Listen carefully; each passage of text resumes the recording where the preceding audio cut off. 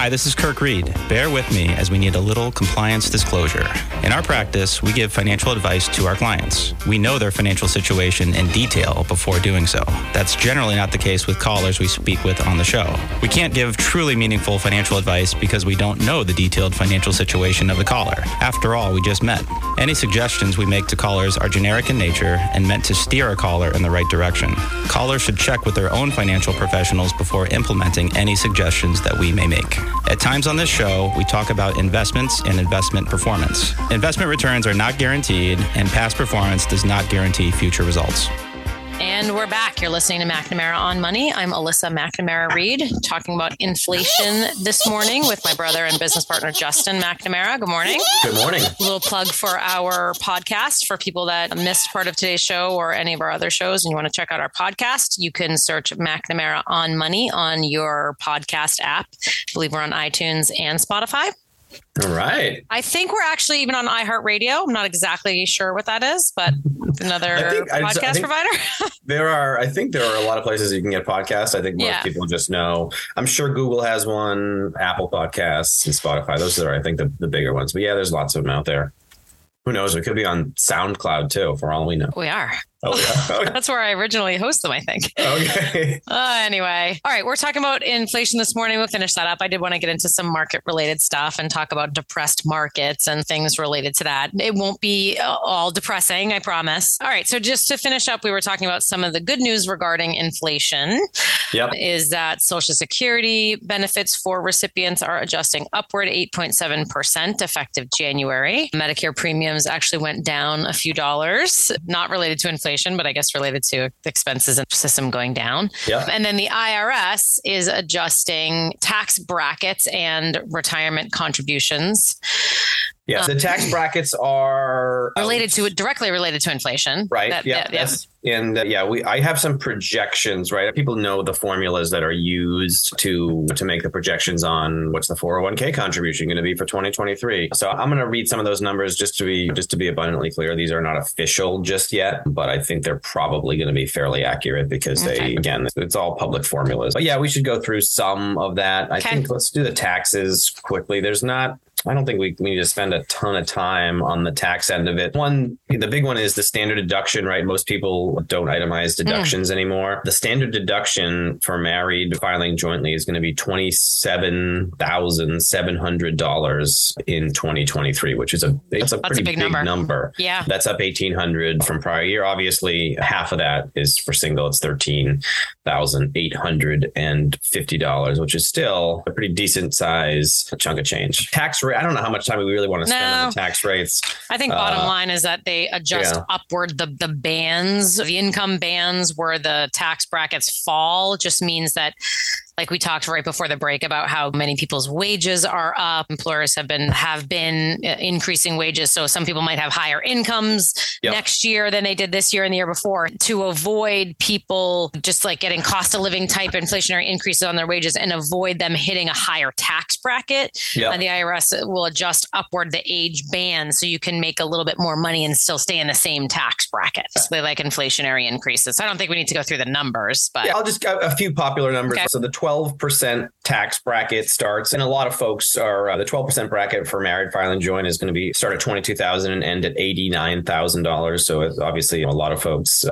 will be in that particular tax bracket. And just to clarify, that's taxable income after deduction. Yep. And then the 24% tax bracket, right? So then you have 22 after that, then you have 24. So if you're up over that 12% bracket, so married filing jointly at $89,450, you don't jump into the 32% tax bracket until until 364,000 married filing joint. So the 22 and 24 a lot of income. A big band there next.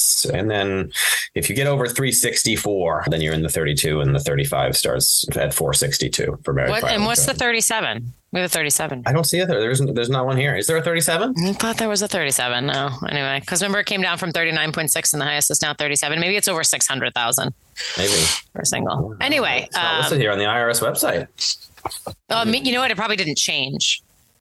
Okay, that could That's be right. probably why I probably didn't change. Yep. But anyway, so that's the good news. So people won't necessarily jump into a higher tax bracket. And actually, even if someone goes into a higher tax bracket. First of all, it's a good thing because your income went up. But second of all, it doesn't mean all your money is taxed at the higher tax bracket. It just means whatever dollars bump into that tax bracket are taxed at the higher bracket. But anyway, the good news is that brackets were adjusted upwards. So that helps from a tax perspective. If you have an FSA, a flexible spending account at work, that's up over $3,000 now, $3,050.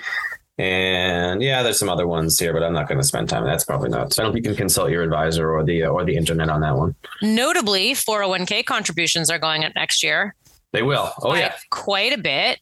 Did you want to go through some of those numbers? Yeah, again, these were the projections. These are not officially out yet, at least unless they come out in the last very few days here. I didn't notice it, but these were projections that I was able to find. And again, this is based on, just people who are using the formulas and looking at inflation and saying, all right, well, it's very likely going to be this number. So that chart that's on our outline that you see, though, that's not official. Oh, so they're not final yet. Okay. Not final. But again, I think we're speculating that 401k contributions are going up next year. And we know that they will because it's an inflation adjustment. And if you're going to be getting a number that's up near 10%, it's going to be hard for you to not adjust the $20,500 401k limit. And so these are projections. The 2023 projection that these folks did probably, again, more than likely about 22.5 for the 401k contribution limit. Okay. And probably also coming with an increase to the catch up, right? And that they have it projected running up to 7,500. So for 401ks, there's a good chance that you'll be able to hit the $30,000 mark if you are over age 50. So 22.5 plus 7,500, which is a big number. And nice. IRA contributions are currently 6,000. Again, projections, most people have them going up to 6,500. No change to the catch up, again, more than likely. So you'll be at a total of 7,500 if you're over 50 on the IRA contributions. So IRA Roth is probably going to be 7,500 total if you're over 50 and 6,500 if you are under 50. Okay, cool. Simple IRA. I know not a lot of folks have the simple IRA, but probably going to 15.5 next year. From 13.5 right now. It's a pretty big jump. Yeah, from 14,000 currently. So 14 to 15.5. And I think the catch up. So I think you'll be in like the 18.5 range or 1,900. They didn't list the catch up. Yeah, they just, I noticed that on the chart. Okay. But and I get, HSAs, if you have a health savings account, probably going to be about $77.50 for a family, which is a decent sized number. Yeah. Anyway. And your FSA contribution, as I mentioned, just over $3,000 per year. So again, that's one of the benefits to inflation. You get to save more, but hey, it's probably all comes out in the wash. Yeah. All right. Anything else on inflation before we move on to markets? I don't think I have anything else. That was everything on my list. Okay. All right. I thought it would be, this is related, risk. We're talking about risk today, right? Inflation risk, investment risk. I started thinking about markets and markets like this. I do think it's nice to do timely market related shows. And I started thinking of what I would call depressed markets. And markets that have fluctuated down. Technically, we're still in a bear market, and which is down 20% or more from its high. And I guess I just wanted to, I don't know, my mind is going so fast. There's a million things we could talk about related to this, but how about we start with people that are like retirees or pre-retirees. So people taking money out of a portfolio or thinking about taking money out of a portfolio. Okay. I wanted to talk about withdrawal rates. I have such a hard time saying that word, withdrawal. Is it just me, or is that a really hard word to say? I do a lot of voice dictation of my meeting notes, and I say that word a million times, and it never gets it. It's always with Charles. That's how is how my speech recognition. I have trouble with withdrawal. Ancient. I think I'm saying it right in there. Ancient. Suzanne's always on top of me for the way I try to avoid saying anything. We're talking about really old stuff. Yeah. Anyway, withdrawals is something that I have a hard time not saying because it's just so prevalent in my work. We could call it. I guess we could call it distribution rate. Okay, so I don't know where to start here, but I guess I wanted to start with the 4% rule. Yep. Okay. And we've talked about that a lot on the show. It's talked about a lot in the industry. It's been talked about for years and years. This goes back to the 90s, the research. Yep. It's been, I don't know, combated or disputed, or the validity of it has been in maybe always, but in recent years, I feel like I've read more about people trying to dispute the 4% rule and the validity or the applicability of it. It is very sticky. I would say that as planners, we sit down and we plan dynamic income changes for clients right throughout their retirement lives, right? You retire and you haven't taken Social Security yet. So your withdrawal rate is one thing. And then, you have Social Security that kicks in. Then you have RMDs and your tax rate changes. So we would, I think we don't really, dispute's not the right word, but we would tell someone that it's not just as simple as, hey, you can take 4% out. But even then we go ahead and we do radio shows on it and we call it the 4% rule. So it's staying power. That's for sure. I think it's a good guideline. The way that we do income planning is or distribution planning and distribution rates is very detailed, as you're alluding to, in terms of actual calculations, in terms of what's sustainable based on someone's actual goals and what they want to use for life expectancy and all that stuff. Of course, we can tailor our advice, tailor our retirement model, and custom design, is that the right word? Or customize what a comfortable distribution or withdrawal rate would be. But I do think the 4% rule is a good guideline. It's like a good gut check. It's a good quick, where are we here? It's like a good gauge. And so I guess I'll just explain it in my layman's words, and you can get more detailed and probably correct something that I said. Thank God you're here. No. So I guess I would just start by explaining the 4% rule as in the early stages of someone's retirement. So I'm going to call it normal retirement would be like early to mid 60s. Yeah. And if someone is planning to live to a normal life expectancy or planning for a roughly 25-year retirement life expectancy. So a normal life expectancy and a normal retirement age. If we're planning for that, then the 4% rule has been used as a generally considered sustainable and comfortable rate of draw from your portfolio. Again, if we're talking about someone retiring like early to mid 60s and living like 20, 25-ish years in retirement. As someone gets comfortable. And so 4% has been like a good gauge of, okay, like if you can roughly start by taking 4% out of your portfolio, we know that over time inflation will catch up, and over time you'll have to take more and more. And that's okay because you'll be older and your life expectancy is shorter. So you can take a higher percentage as you get older, and that's great. Yeah. And so that's the basis for it. Before I go on, what do you need to add to that? Yeah. I think so. When Bill Bengen came up with this again, which I believe it was in the 90s, the rule was you would start with a 4% of your nest egg and then adjust for inflation from there. Right. So which is why this dovetails well with our inflation discussion. You have let's say your nest egg is $100,000. You take out $4,000 the first year, and then you adjust for inflation. And again, they called it the rule because that was the number where you, based on historical modeling, you didn't run out of money before you ran out of life, which is really what we're trying to do in retirement planning, is make sure you have enough money to get you through till the end of your life. And I'm pretty sure actually I'm so glad we're talking about this because this is such a great complement to our prior discussion. Yeah. I'm pretty sure the research was done using a 60-40 portfolio, right? A 60 stock, 40 bond moderate portfolio. I'm pretty sure. Yeah. It's since been updated for people will do it based on, I believe that's right, but people will now do it. The original one. You do a 40-60, you do a 20-80, so there's been many iterations of it now. But yeah, I think that's right. Okay, so what I was going to say is the research, or a gentleman, I never can remember his name, that came up with a 4% rule. Bill Bengen.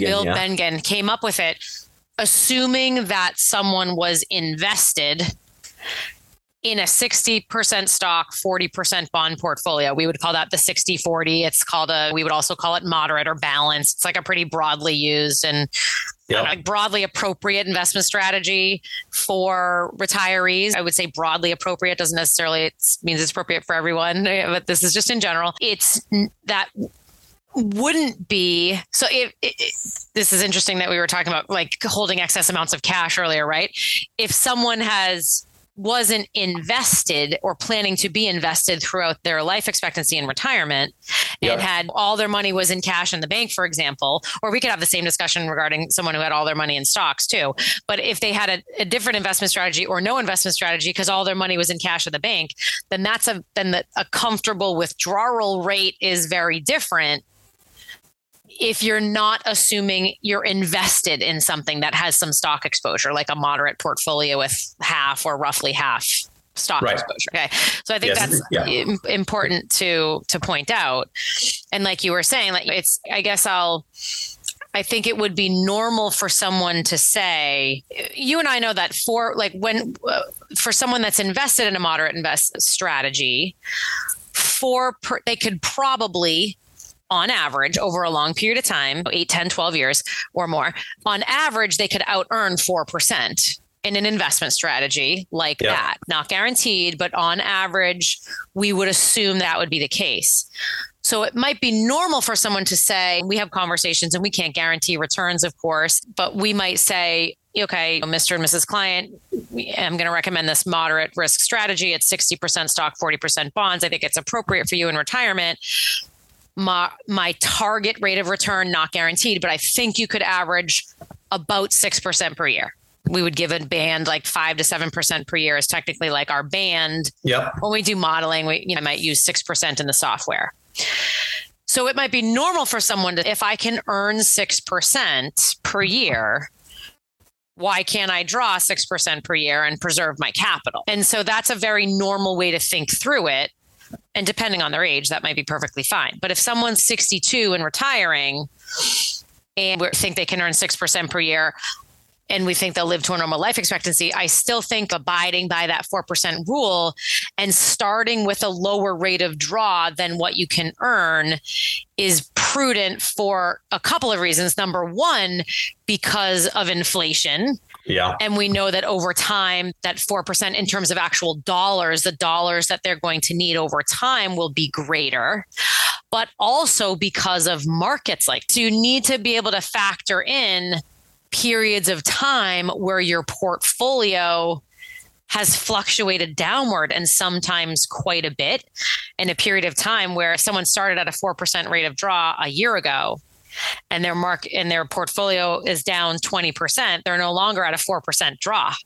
Right. They're temporarily at a higher draw, hopefully temporarily at a higher draw, but you need to factor in not only average and good markets, but the fact that you might go through periods of time where you're drawing out of a portfolio that's depressed in value. Yeah, the whole point. Yeah, and to be clear, just to go back, I just looked it up here. It was a 50-50 portfolio, S&P, and then intermediate term treasuries. So the average, almost any average investor now is a bunch more diversified than that. So hopefully that helps. Although you never know if returns are lower going forward, that could certainly hurt it. But yeah, so it was based on a 50-50 portfolio. It has to be a balanced portfolio. Just otherwise, the math just obviously doesn't work in your head. 4%. If you take out 4% of your money every year out of a pot that's not growing, let's just say you're in the bank, it's going to take 25 years and it'll be gone anyway. And then there's no room for adjustment for inflation. So it's certainly based on an investment portfolio. 60-40 is now more common than a 50-50, but so that's how we should think about it. Yeah. And so you're going to have to deal with volatility. And again, the whole rule was based on starting value of a portfolio, which we can maybe talk more about later. Am I starting lower now that I'm retiring in 2023 rather than 2021? Yeah, that's something that's obviously up for discussion and up for, in our case, modeling with clients. But yeah, you have to factor in that volatility because you're 4%. If in year one you start at out of your $1 million portfolio, you pull 40 grand. And in year two, you're going to look for $42,000, but all of a sudden the market is down and we have a lousy bond market like we just had. All of a sudden you have maybe $800,000. And so now all of a sudden your 4% distribution has gone up over 5%. Yeah. So that's the kind of thing that you have to pay attention to. But yeah, it was based on a 50-50 with a beginning distribution of 4%. Yeah. And I think the 4% rule is still a good gauge. I know there's been a lot of people trying to bash it lately, but I think it's still a good gauge. But you and I know as someone gets older, if someone's retiring in their late 60s or 70 or their early 70s, right? Then that 4%, they don't have to start at 4% anymore because their life expectancy is shorter, unless they want to plan to age 100 or something like that, or 105, then maybe we're still starting at 4%, but depends on what they think is reasonable in terms of a time horizon in retirement. But if someone's retiring at 70 and they want to take 5% or maybe even 5.5% or getting into the 6% range in their 70s, I think that's fine as well, just because you're planning on a shorter life expectancy. Yeah. The original, right. I mean, and just to be clear, it's easy to do in your head where if you retire at age 90, clearly you're not going to be looking at the 4% rule as any kind of useful guide, right? I think it was a 35-year horizon. The original math was 35, done with a 50-50 portfolio. And none of the rolling time horizons that he looked at did the money run out before 35 years, which that's a long retirement. But hey, we certainly have folks that we talk to that retire in their early 60s. Yeah. And if you retire in your early 60s and live to your late 90s, that's going to be you. And so that's what it was based on. But yeah, it's very good. I was just going to say that. And that's his model is pretty conservative in that none of his projections failed. Right. Before 35 years were up. In any sort of modeling I would do for a client, I'm generally okay with a small percentage of the projections failing. Yeah. If there's some wiggle room and ability to reduce expenses, which actually is something that I wanted to talk about before the end of the show today in terms of what to do about this market if you're a retiree. Yeah, his Monte Carlos were all 100%. Yeah, a very conservative model. And thank goodness for that if we're generally using it as a rule of thumb for many people. Yeah. Okay, we're just taking a quick break. You're listening to McNamara on Money. I'm Alyssa McNamara Reed. We're talking about inflation this morning, joined by my brother and business partner, Justin McNamara. Check us out at McNamaraFinancial.com or McNamaraoftheMerrimack.com. Taking a quick break. We'll be right back. This is Mike McNamara. If you're looking for a financial advisor, start by asking him or her 3 questions. Number 1, are you a certified financial planner practitioner? Number 2, are you legally held to a fiduciary standard of care for your clients? And number 3, do you only give financial advice and not sell investment products? These are all simple yes-no questions. If he or she doesn't answer yes quickly and starts talking, that's a no, and it's time to move on to another advisor. You're listening to McNamara on Money. I'm Alyssa McNamara Reed, joined by my brother and business partner, Justin McNamara. Good morning again. Good morning. We're talking about inflation and markets this morning. Fun show. We started off by talking about inflation, the other risk. Nobody's sick of hearing about inflation. No, actually, I am. I'm getting sick of it. But it's a nice... It's a nice change from hearing about COVID for 2 years. It's nice to talk about something else, right? Yeah, I guess so. How sick are you of hearing about? Right, yeah. The next crisis is always a break from the last one. Yeah. Yeah. I wonder what will come next. Next will be the recession, probably. That's right. Yeah. Okay. Let's finish up some of the inflation discussions we had, and then I wanted, before the show is over today, talk about like where are we? What do you do, especially if you're a retiree or a pre-retiree? How do you think about it? We don't just want to scare people here. We want to actually give them some good things to think about and some advice. Yeah. All right. But you had some inflation data you wanted to go through. Yeah. And I think inflation, I feel like, is useful for us because it's something that, as a tool to highlight stuff that we talk about anyway, right? We're always talking about inflation and the risk that it presents. And now all of a sudden it's become more real. But I do want to put some numbers on and use that kind of as a way to talk about how you should be invested even in retirement. As I'm sure our listeners probably know, we have very few retirees who go into retirement without investment portfolios that include some stock market exposure, which can be lousy in years like 2022, but helpful in I would say most other years. So what I did want to go through was just to take a look at some real numbers of retirees. And we'll use, I guess we'll pretend someone has a $40 million nest egg in 1990, would have been an awful lot, but we're going to use it anyway. So if you retired in 1990, all right, and you were using your 4%, Bill Bengen 4% rule over the course of the next 30, you want to use 30 years? Is that good? Yeah, 30 years is good. I was just going to say, this is going to look great, right? Because we were already talking about how the 90s were crazy good year in the markets. Yeah. This is just going to be the cost. This is just going to be the cost adjustment, purchasing power inflation. Adjustment. Oh, I thought you were going to do like a return, like a end of net worth, end of plan type thing. That would be cool because that would be a really good one. It would have been a good year to retire. But maybe too good to use right now. And let's tease because we're in a down market now. Okay, and actually, the inflation end of it also looks quite good. So in 1990, if you were needing $40,000 per year from your portfolio, because that's what you need to spend that 40 grand.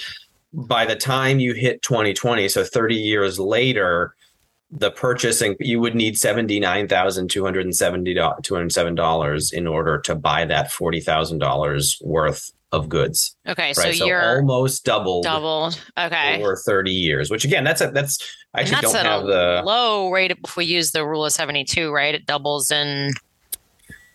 The rule of 72 is right. Would that mean inflation would have to average? Inflation was like a little over 2% per year. Yeah. And we're talking about, and again, because we've been talking about this whole time, we've been in this very low inflationary environment. And so what you have is it seems like a lot, right? Where let's just say, I know movie tickets have been going up, it's a weird example, but your movie in 1990, it's only twice as much in the year 2020 based on this particular CPI adjustment, not real movie tickets, because that's probably different. But on average, it just about doubled from 1990 to 2020. Oh, okay. There are other, and I think this is from a portfolio point of view. And just to go back to that 4% rule, all of a sudden, let's hope you are able to grow your investment portfolio, because $79,000, even in a low inflationary environment, 79 is a lot more than 40. Your nest egg now needs to be larger, hopefully, in order to sustain withdrawals that are twice as large. And that's actually go ahead. I was just going to say that's going to think about, or even if you could maintain your capital. So we were talking maybe a 60-40 could earn like 6% per year, which would be 60,000. Yeah. So like thinking about at what point. So if you're starting at 4% or 40,000, then the first maybe 10 or 15 years, you're out earning what's in what you're drawing. And so you're seeing capital appreciation. And then at what point does it pivot? Does it change? And you're starting to draw out more than what you can earn. And then you're starting to see capital depletion. Yep. And that totally depends on markets, right? If you have good markets, for actually in your example there, where you're starting in the 90s, which we had great returns in the 90s, we already talked about that. I'm sure in that example, you were seeing capital appreciation just taking out your 40,000. And so it would take a long time for you to start drawing down capital. Whereas if the first 10 years in your retirement, we didn't have good markets on average, if your capital held steady or even shrunk, you're going to very quickly start out earning start out drawing more than what your portfolio can earn. I'm getting all excited, like thinking about that and imagining the graphs in my head, but that's because you see them all the time. Yeah. I want to see this graph. But it's interesting to think about, like, some point throughout a retirement life expectancy flipping, and most people anyway would draw more than their portfolio can earn. And that's okay if you're doing it when you're 75, 80, 85. That's perfectly fine, because your life expectancy is likely short enough that you wouldn't outlive the money. But of course, then the follow-up is, do you want to preserve X dollars or your capital for the next generation, et cetera, a different layer to the discussion. Right. Yeah. Most folks, the goal of I won't say most, but the goal of many retirees that we speak with is essentially, how much can I spend and not worry about running out of money, right? Mm-hmm. There are, I guess almost all of our clients probably would draw out so little from their portfolios that they are not going to risk running out of money, and they can get to a permanent stage of accumulation where they keep accumulating money until they die. But that's for a lot of folks anyway, it's not the reason that they saved all that money for retirement. Not everyone's saving just so their kids can be rich. They want to. I don't know. A lot of people are very concerned about that. Yeah. That's not true. To be rich, not necessarily to be rich, but to be financially okay. I guess you're right. I shouldn't generalize. There are lots of folks who spend a bunch less than they can in order to benefit their kids. And then there are obviously other people on the other side of the coin who say, hey, I'd like to, this is my money, I earned it, and I'd like to make sure that I always have some. It would be nice to leave some to my kids, but I don't want to, I'd like to live my own lifestyle for now. Yeah, of course. Let me just jump to, I know I don't have a ton more time on this, but I do want to show some other time periods because it does get pretty drastically differently. If we use 85 to 2015, these numbers are just going to keep going up. $40,000 purchasing power from 1985, you need $88,000. Oh, wow. So okay. More than double. 120%. Okay. If I use 1980 to 2010, 92,000. 105,000. Oh my goodness. Yeah. That crazy inflation in the 80s. Yeah. It gets way worse when we get to the 70s. 1975, listen to this, to 2005, 263%. So $145,000 you would need to have the same purchasing power of $40,000 in 1975, 30 years later. Wow. And then I only went back to 1970 because that's really when, that's kind of the example of lousy inflation in our lifetimes. Well, I guess my lifetime. You weren't around in the 70s. That one was $177,000. So almost 350%. Oh my goodness. And by the way, you weren't really around in the 70s. Technically I was. Yeah. You weren't doing a whole lot in the 70s. I wasn't buying any gas. I guess you're right. I wasn't. But again, that's you need 3.5 times as much money if you had retired in 1970 to buy the same amount when, let's say, hypothetically died in the year 2000. I guess it's a long way of saying that we're not projecting that we're going to be at 8% inflation for the rest of our lives by any stretch. But I think we're using this as an opportunity to say, hey, inflation is a real risk.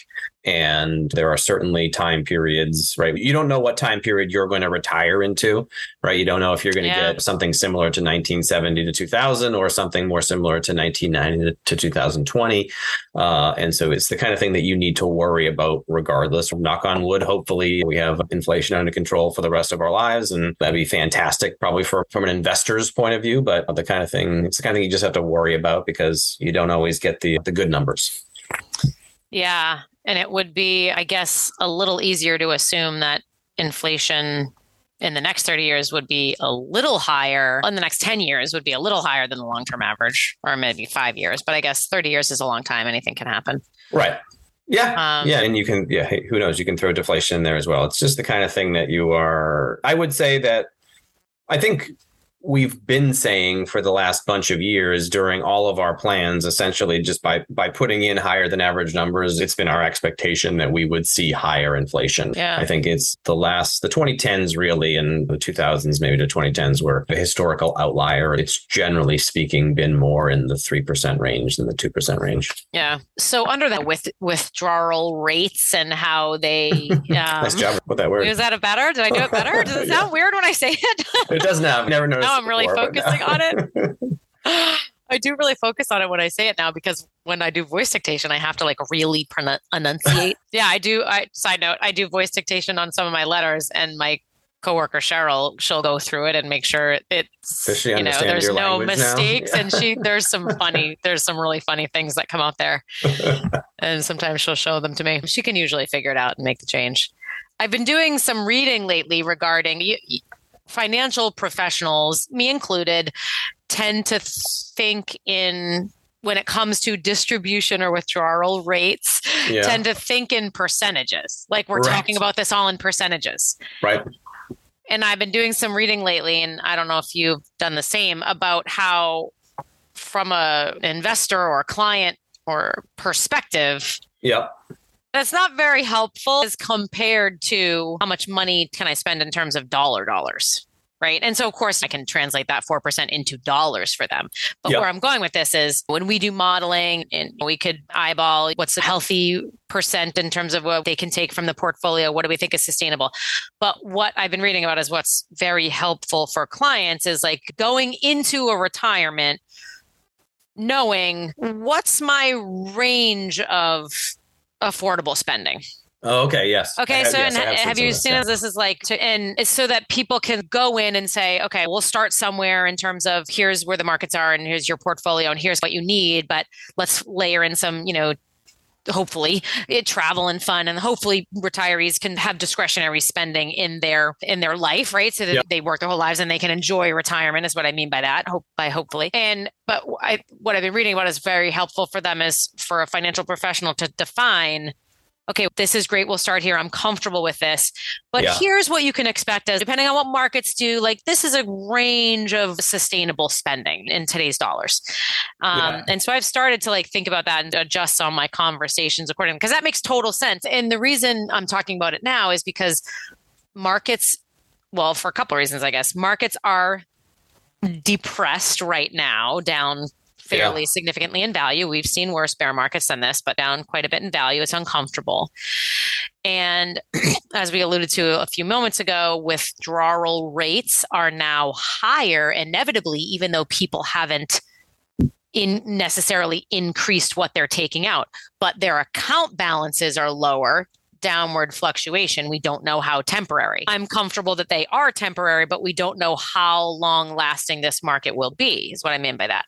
Yep. So it begs the question, what to do about it. And there are some people that are in retirement taking money out that might have the ability, desire, and or the ability to reduce what they take from the portfolio in favor of enhancing sustainability of their money, or in favor of preserving capital for the next generation. And if the discussion had been had, here's like your range of what we thought was affordable spending, and now that the markets are like this, let's go on the lower side of that range for now. That'll be more comfortable than where you're at, maybe where you're at currently. And that's something I'm going to try to focus on going forward in terms of ranges instead of dollar ranges instead of percentages, because that makes more sense to people, and which makes perfect sense. But the point in saying that is this is a period of time where the way that we manage portfolios is that when we're sending money, for example, every month to a retiree to simulate paychecks, support their income needs, so we carry cash balances, and we haven't much had to go to the portfolio yet because we've had cash in the portfolios to support spending needs. But if this market goes on for a long time, cash balances will start running out if they haven't already. And then that leads to, and then if we don't see the market turn very soon, it's going to lead to these discussions with people about, do you want to do something about it? Can you do something about it? Or if this is your withdrawal rate now, and maybe we have concerns about it, are you able to reduce spending temporarily until markets turn? And I just think that's a good conversation point with people right now. And some people have more wiggle room in what they're spending than others. Some people are comfortable taking the risk and thinks Mark not worried about sustainability and all that. Of course, every client situation is different, but I think those discussions are worth having. Then this is a bear markets just bring up, I was going to say opportunity, but that's not the right word. Bring up those opportunities for discussions. Opportunities for the discussion. I was going to, just to follow on that, part of this discussion comes from, and we were, I'm sure, guilty of this. We talk Monte Carlo all the time, and Monte Carlo is this success failure rate where you just keep spending the exact same amount of money every year, adjusted for inflation, until you fail, which is not the reality of what most people would do. In a real experience, people would have lousy markets if they happen to retire into markets that had lower returns, higher inflation. They probably wouldn't just continue to spend. Again, some people do because they have to, and they just, it is what it is, and they have a higher risk of running out of money. But for folks who can't afford some adjustments in their portfolio, and B, are actually paying attention to what's happening, reality is that the vast majority of folks would adjust their spending downward. And it's obviously a good thing to have that conversation in advance of, hey, here's your spending range. Or maybe I think we fairly often have the how much could you spend discussion, right? And that's something we've always done. Hey, everything looks great, but you're spending $80,000 a year right now. You probably could afford to spend $100 if you wanted to. And that's information that we're sort of very commonly giving clients. But there's the other side of it too, is, hey, you may have to make a spending cut at some point. So here's the range that you'll need to be in. Is that okay as far as what you think is an appropriate risk for you to take during a retirement time? And you could have a similar discussion in really good markets. Like actually the last couple of calendar years, I have had similar sort of the opposite discussion with some people where it was a period of time where markets were roaring. Withdrawal rates were, for some people, maybe been lower than they had in the past because balances were higher. And then the discussion becomes, hey, markets have been great. Do you want to take some more money out? Can you spend it on something? Your withdrawal rate is low. We've got some profits in the portfolio. So you can have the discussion in good times. And if people do that, like in years when the markets are great and there's profits in the portfolio of 10, 15, 20%, whatever it was, the last few years have been a little bit crazy. And if you can take some of that out and enjoy it, And maybe it's not so painful the next year or two if you have to cut back a little bit and maybe don't book the trip this year because you booked a couple trips last year. Maybe it all evens out. But I think what happens in good markets is sometimes people just think it's just going to keep going. Yeah. And so I don't necessarily think people are thinking that, oh, well, I might as well enjoy it now because it might not last. But something else before I forget it, it's not obvious, right, that let's just say your annual spending is $50,000. It's not obvious that everyone's range would then be, oh, you can probably spend between $40,000 and $60,000. It doesn't really work that way.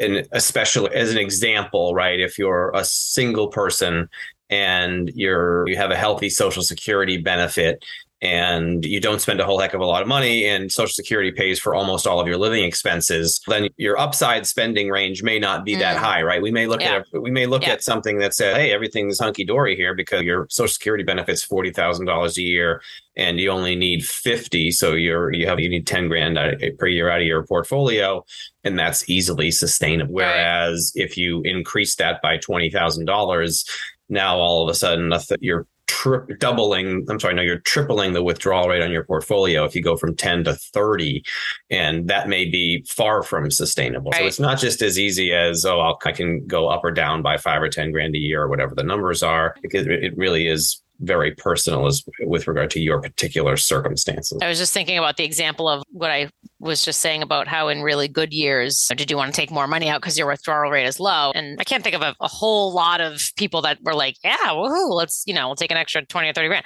Most people are just kind of like, I'm good. My spending is fine. Yeah. But I guess when that happens and they didn't take extra money out, less likely that, I guess it depends on the dollars involved. Maybe it's slightly less likely that they would have to adjust downward this year because they didn't take extra out last year. Yeah. So anyway, just thinking through that. We've only got a few minutes left, but I just wanted to, one of the discussions that I'm having frequently with people is about, we opened the show by defining what's happening now in people's investment portfolios as a temporary loss or a downward fluctuation, right? Yeah. We don't call it a loss unless it's sold and made permanent and it is actually a loss, but it's a downward fluctuation.